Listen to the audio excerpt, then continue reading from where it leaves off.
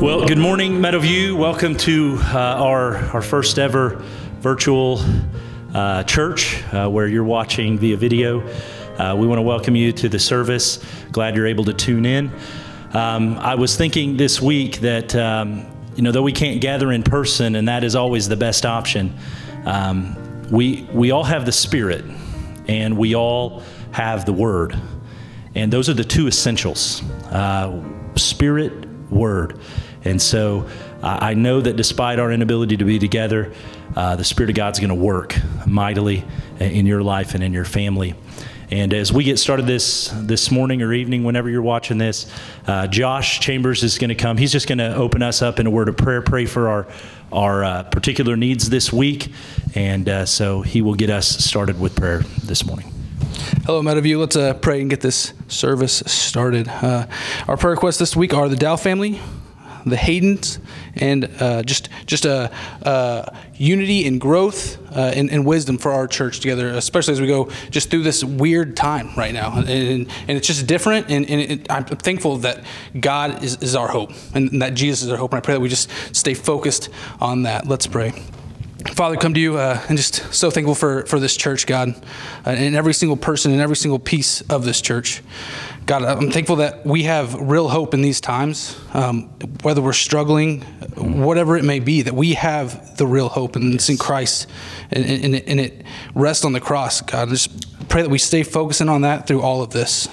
Please be with all of our missionaries, especially the Dow family, God. Just be with them and help their mission work, God. Just soften the hearts of the airmen that he helps. I think about the Hayden family. Just be with them and just help us as a church reach out and see what they need and what we can do to help support them in whatever way we can help support them, God. And I think of the church in general, specifically Meadowview Baptist Church, and how we can grow together. You know, we're obeying these restrictions, and we're not together, but we are, God. Mm-hmm. The same thing that we have in common whenever we're present with each other, we have in common when we're not. That's right. God, I pray that we focus on and we use the technology that we have to reach out to each other. There's so many ways we can communicate still. God, just help us do that. God, just pray for our leadership and our government that they make the wise decisions, God, and that we support that. And God, just help us as a country come together. Help us love our neighbors like you love us, Jesus. Thank you so much for just the technology provided to where we can even do this. Thank you for Jesus, and in his name we pray. Amen. Amen. Thank you, Josh. As he prayed there, I was reminded just that our theme this year is that we are moving forward, and we spent 2 weeks talking about moving forward in fellowship. And one of the key things about that is that our fellowship has to move beyond the 10 a.m. to 11:30 a.m. time frame. And we talked about that, and now's our chance to actually make that happen. Now's our chance to pick up the phone and send a text, pick up the phone and make a phone call, send an email, to take the initiative to make contact with each other, to see how we can be an encouragement, how we can pray for, do all those things that we know we're called to do. Well, now we have to do them.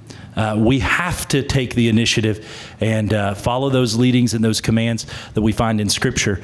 One particular thing that I just want to challenge some of you to do and take that initiative and be a leader in is setting up some FaceTime or Facebook Messenger prayer times. Just get a few people together in an evening or during a lunch break or something and just say, hey, let's spend 15 minutes just praying together and praying for each other, praying for the church. That's just one simple thing, and we're going to give more challenges as time persists, but that's one particular one that I want to encourage you in. And so we're going to do a few worship songs this morning, and you can sing along there in your home with your family or by yourself. And since you're at home, and if you're by yourself, you can sing as loud as you want because nobody's going to be able to hear you.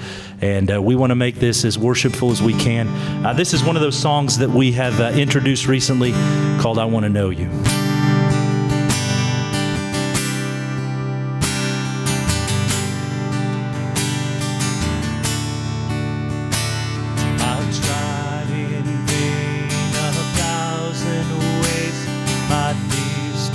Well,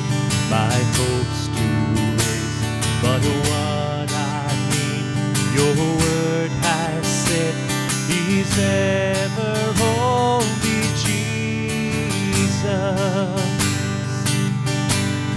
You died, you live, you reign, you plead. There's love in all your words and deeds. This weary heart finds all it needs in ever holy Jesus. I want to know you, Jesus my Lord, King of the heavens,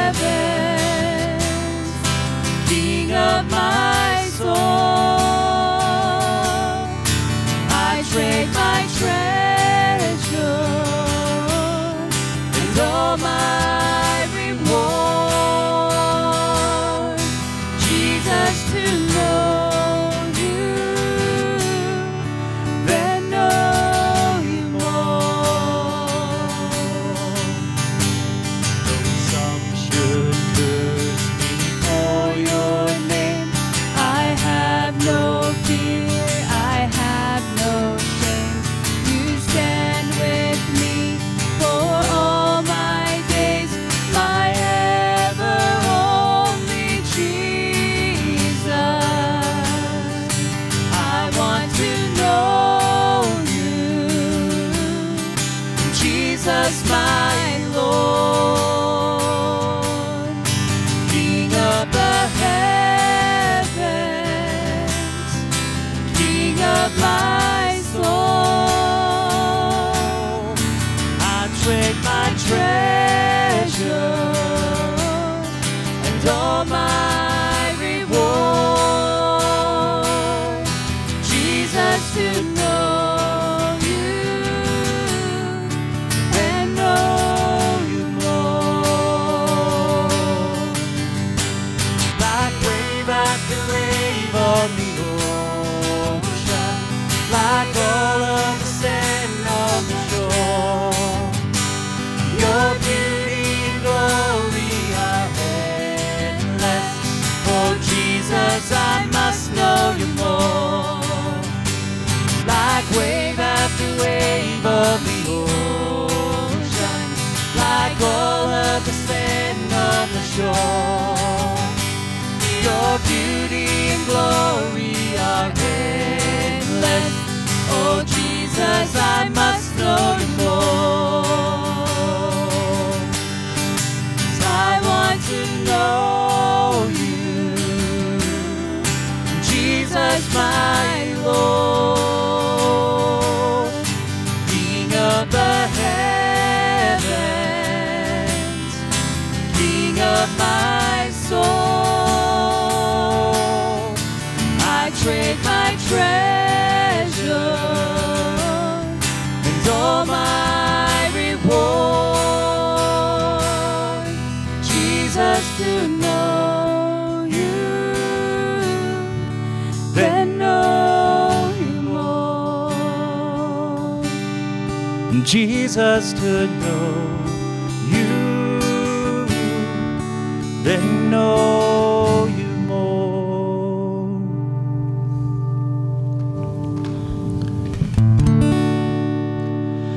Have thine own way, Lord, have thine own way.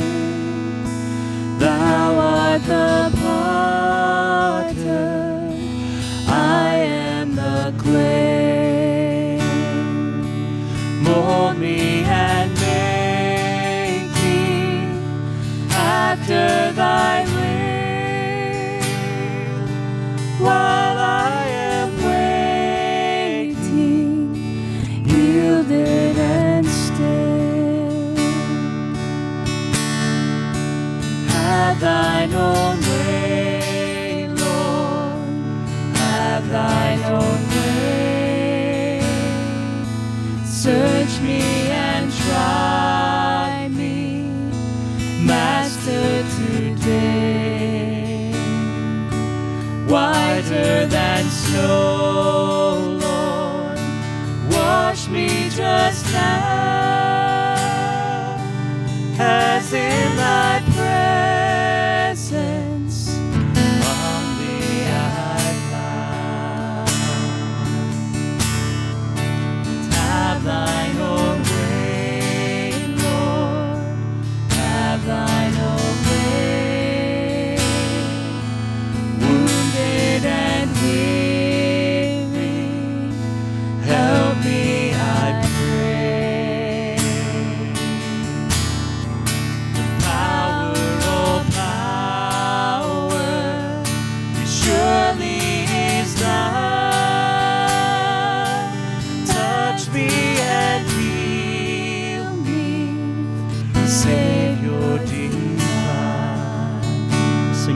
verse again. Have thine own way, Lord. Have thine own way. Wounded and weary, help me, I pray. Power, oh power, surely is thine. Touch me and heal me, Savior divine. And have thine own way, Lord, have thine own way. Hold on my being, absolute sway.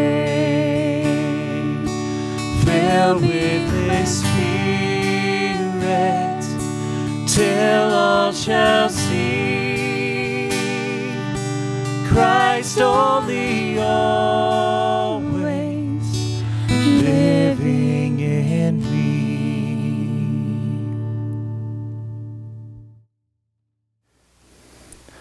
Life is filled with tough stuff.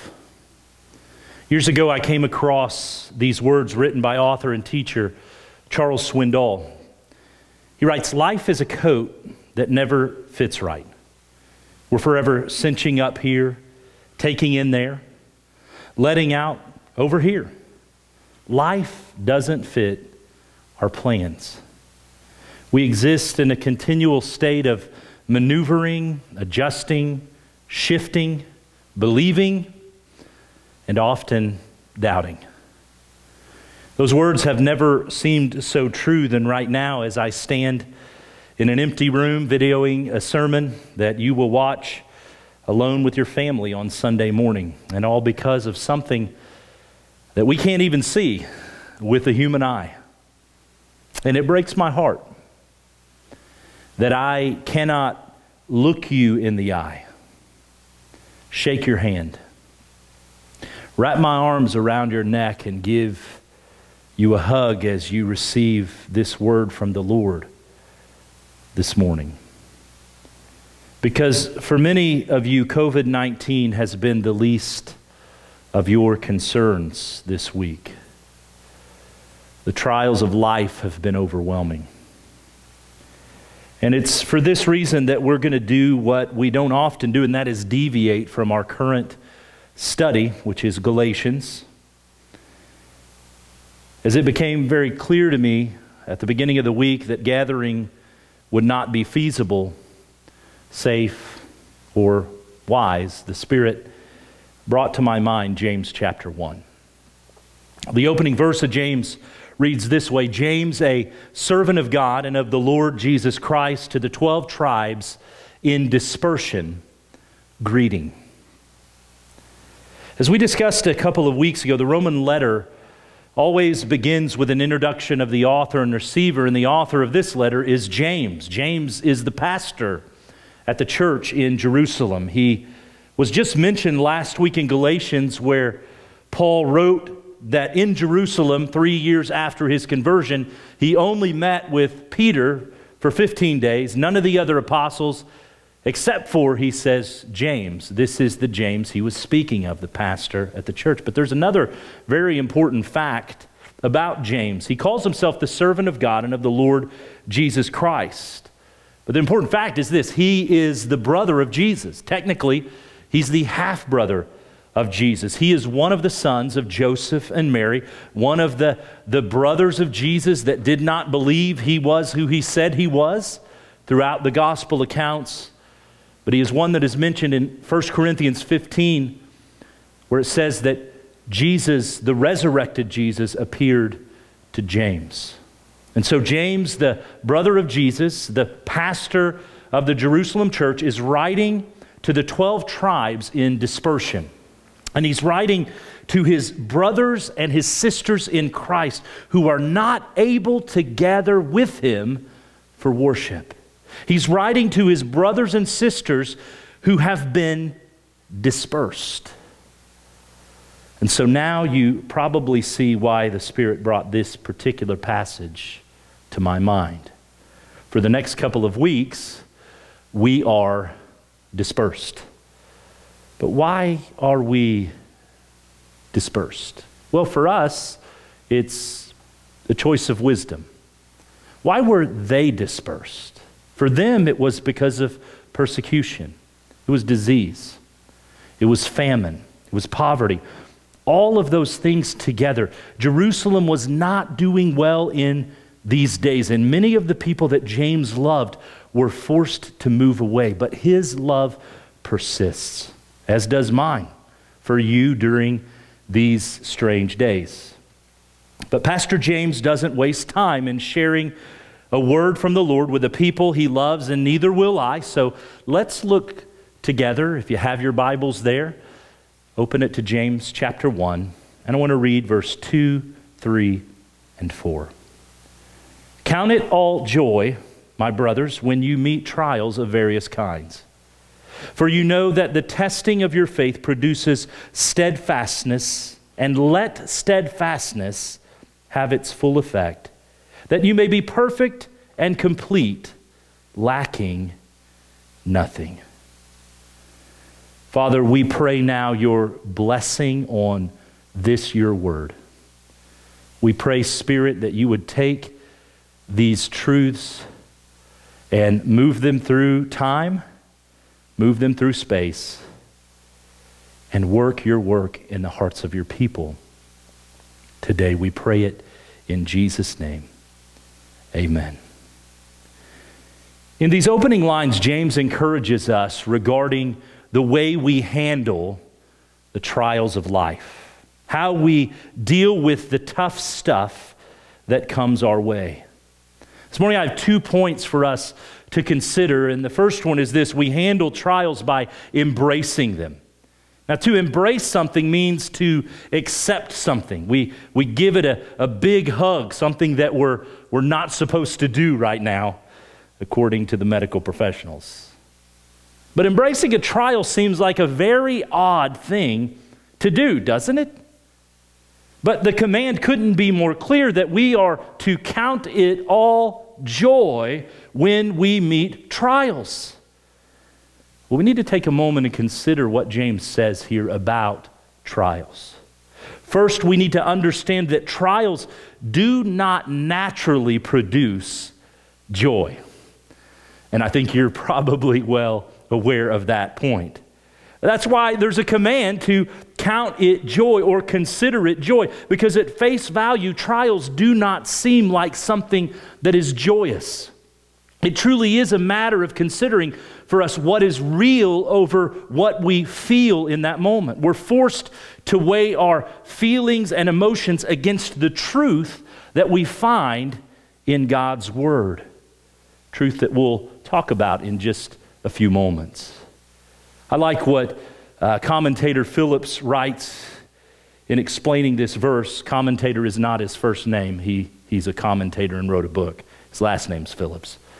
He says this: when trials come, don't resent them as intruders, but welcome them as friends. That's what James is saying here. Count it all joy. Now, this backwards way of living is what we see in the apostles in the book of Acts when they rejoice because they were beaten for speaking in the name of Jesus. This backwards way of living is what we find in the book of Acts again, where we find Paul and Silas in a Philippian jail singing at midnight.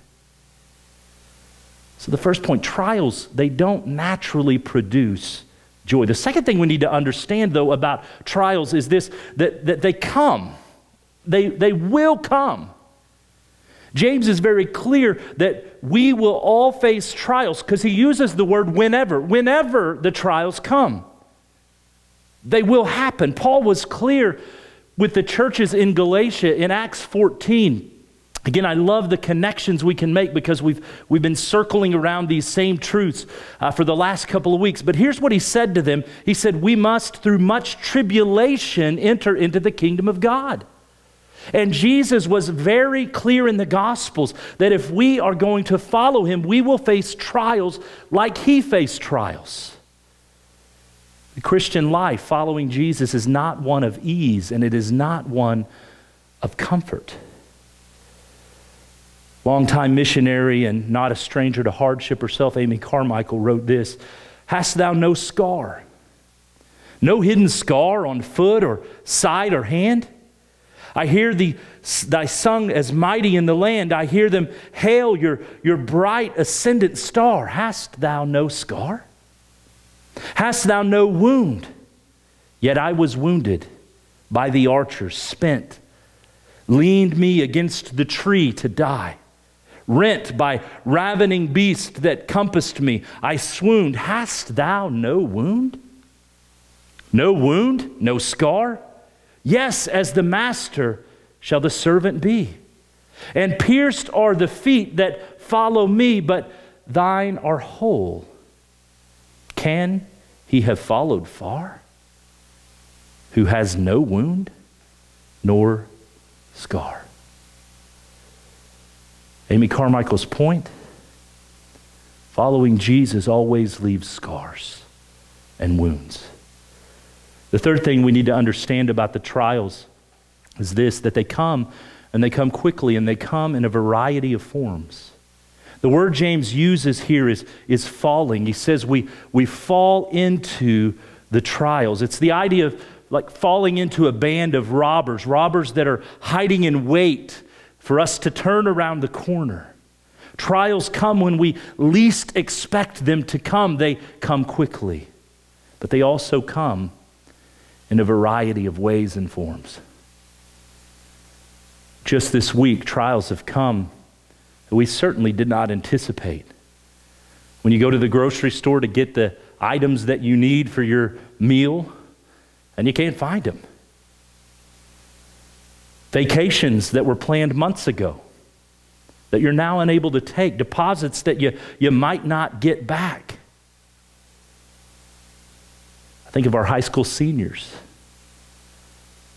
How difficult it is to, what it seems like, have the rug pulled out from under you as you near the end, and all the things that are exciting. And some of them may not happen. Hours being cut at work, or your work being taken away completely. Pregnancy complications that some of our members are facing. Marriages that seem to be coming unraveled and falling apart. Family members that we love making decisions that break our hearts. As these are the variety of trials that we face, and we could go on and on about the trials. And it's to these things, though, that James has the audacity to say, count it all joy. Let's be honest, joy is not our go-to reaction to the trials. It's bitterness and anger and guilt and doubt and pride. Those are the ones that seem right. Yet James says, choose joy instead. You see, trials pull us in one of two directions. We either move towards our self-interest in a trial, or we move towards God's interest in the trial. And so how is it that we can choose God's interest? How can we choose joy in the trial? Well, notice once again verses 3 and 4. For you know that the testing of your faith produces steadfastness. And let steadfastness have its full effect, that you may be perfect and complete, lacking in nothing. Verse 3 begins, for you know. For you know. This means in order for us to consider the trials joy, there is something that we must know. Something bigger than the trial. Really, someone bigger than the trial. We must know the God who is at work in our lives. We must know and acknowledge that the trial is intended by God to test our faith. Just one book further into the New Testament, Peter writes this, chapter 1, verse 7. So that the tested genuineness of your faith, more precious than gold, that perishes though it is tested by the fire, may be found to result in praise and glory and honor at the revelation of Jesus Christ. We're being tested. We know we're being tested like gold that is being refined. This testing, this trial, this fire produces steadfastness, which is a greater endurance, greater patience. Someone once said that endurance is faith stretched out. And consider Joseph, the Old Testament Joseph.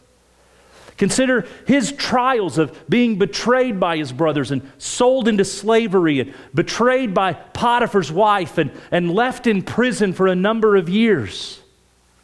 Consider his faith during that time, his character. You see, the faith that he had, the Joseph we meet at the end of the book is a Joseph that has been through the fire. Years of various trials. And he's able to say things like, what you intended for evil, God intended for good. Joseph, I don't believe if we set him down and said, what would you change? I don't think he would say he would change anything. Because he was able to look back and see that the Lord was with him and the Lord was working the entire time.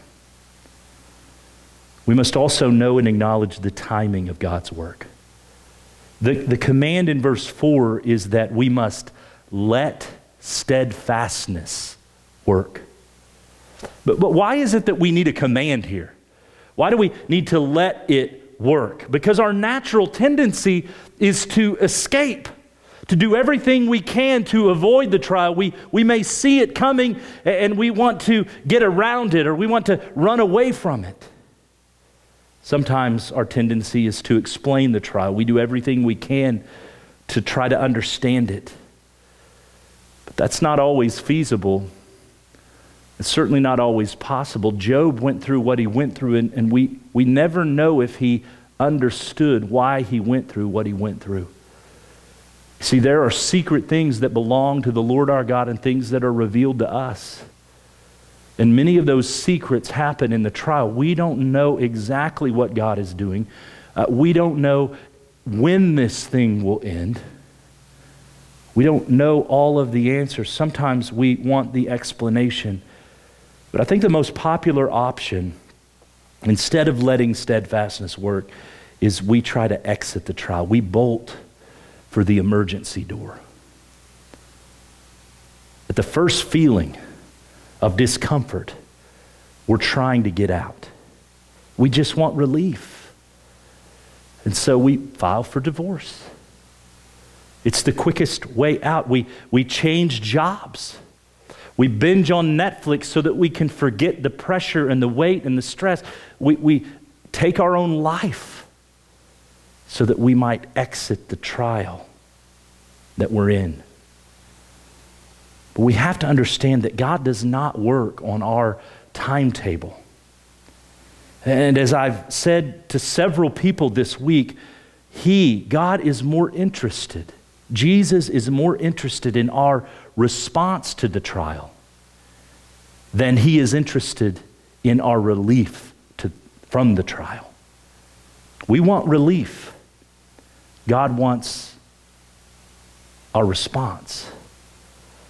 The final thing we need to know and acknowledge so we can consider our trials joy is God's purpose in the trial. And the answer is this simple: it's maturity. When trials come, one of the first questions asked is this: why would a loving God allow me to go through this? I thought he loved me. And so often to that particular question, followers of Jesus shrug their shoulders as if we don't have any answers to their questions. But the reality is we do have answers. In fact, we have multiple answers to why God allows and brings suffering and trials into our lives. He does it to test and strengthen our faith. That's what Peter wrote. He does it to humble us and remind us that our trust must always be in him. This is what he told Paul in 1 Corinthians 12, that my grace is sufficient for you. It's in your weakness that I'm strong. He does it to wean us from our dependence on worldly things and on the opposite end, to call us to eternal and heavenly hope.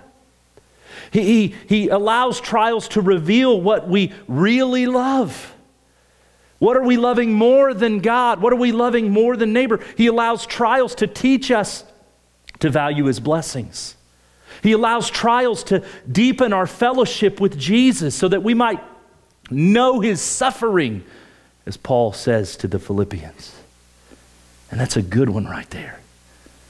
To deepen our fellowship with Jesus. He suffered as no one else has ever suffered before. And we get a taste of that in the trial. He does it to enable us to be better equipped to help other people who go through trials. We have a great example of this in our own church. Several years ago, our own Tina Chambers was in an accident that it's only miraculous that she survived. And through months and months of rehabilitation, she has made great strides, and God has been very gracious. There's still pain, but Tina was well equipped to help Liz last fall and continue to help Liz. Tina understands what Liz Brand is going through in a way that I cannot, because Tina has walked that trial. She's walked through those things. And finally, trials come to develop in us an enduring strength for greater service to Jesus. This is what he says in James 1:4. They come so that our strength might endure. James says that this endurance leads to maturity. The word here is teleos, which means that we would be, in a sense, perfect. Not perfect, but mature. One who has endured is a faithful disciple. But also, that person is a faithful and capable maker of disciples. But it doesn't stop there. He goes on to say that the one who endures and is steadfast through the trial, they are complete. They have gained victory in their life, and they lack nothing. In other words, in the end, this Jesus follower looks a lot more like Jesus than they look like their old self. They are being conformed to the image of Christ. And so the questions we have to consider today are these. Is our holiness worth the trial? Is becoming more like Jesus worth the trial? Can I endure the trial that I'm in, knowing that God is using this to cultivate greater spiritual fruit in my life?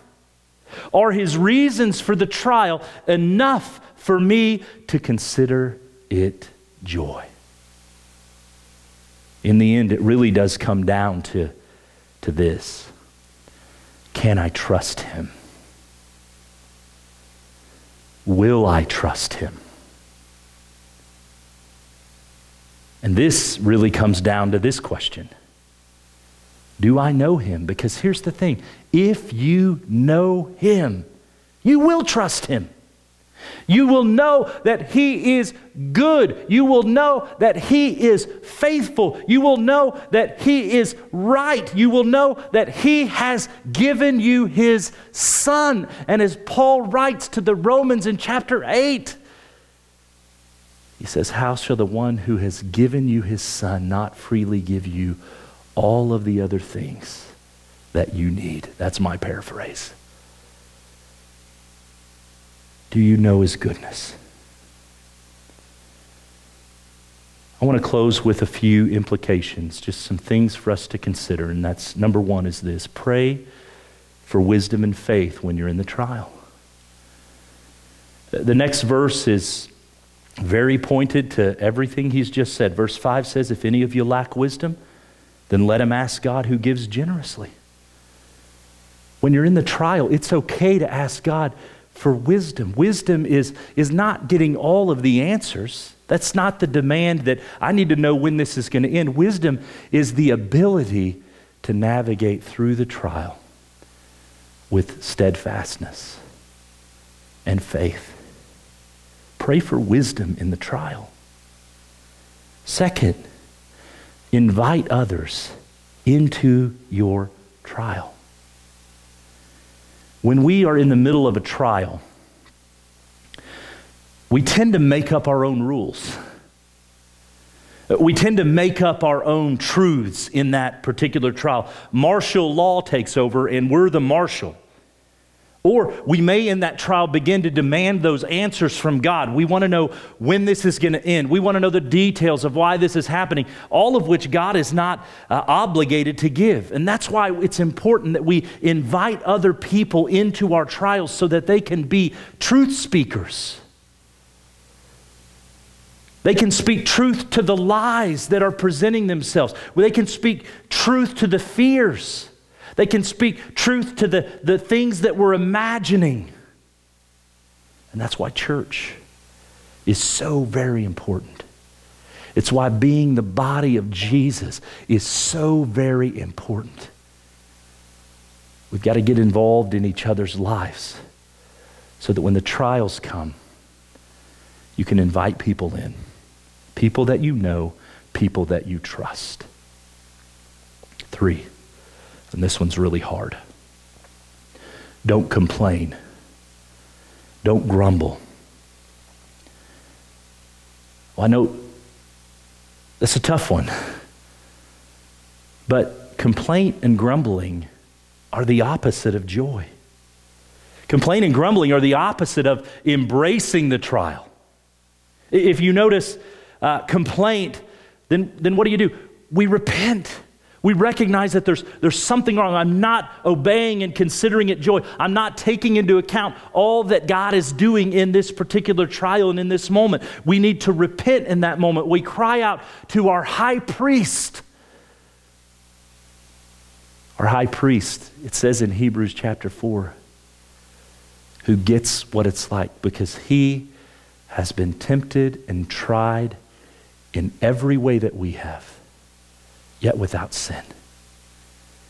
And he says, when you need grace and when you need mercy, boldly come.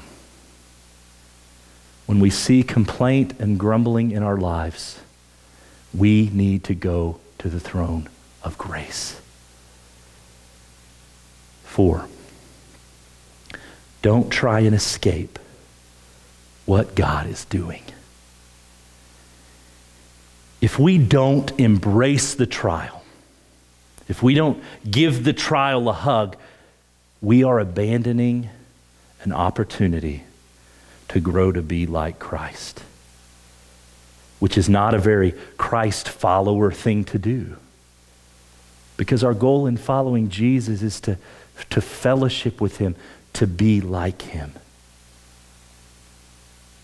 So when the trials come, trust God through the trial. Don't try to find a way out of the trial.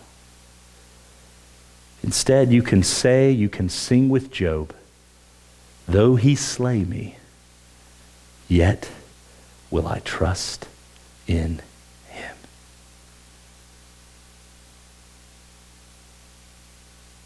Trust him. Even through the pain.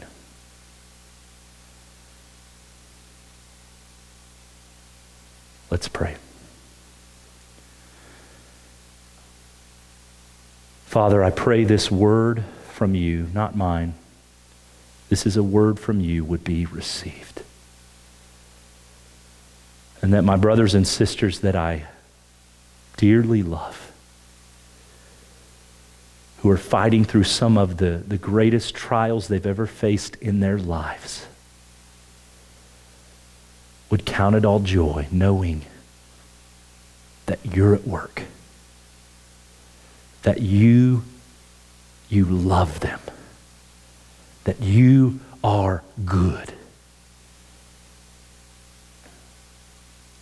and that you're working everything together in your time, in your wisdom, in your way, in your power, for our good, to conform us to the image of Jesus. Thank you that we have these promises to lean on through the difficult times. Help us to be faithful to share them with one another.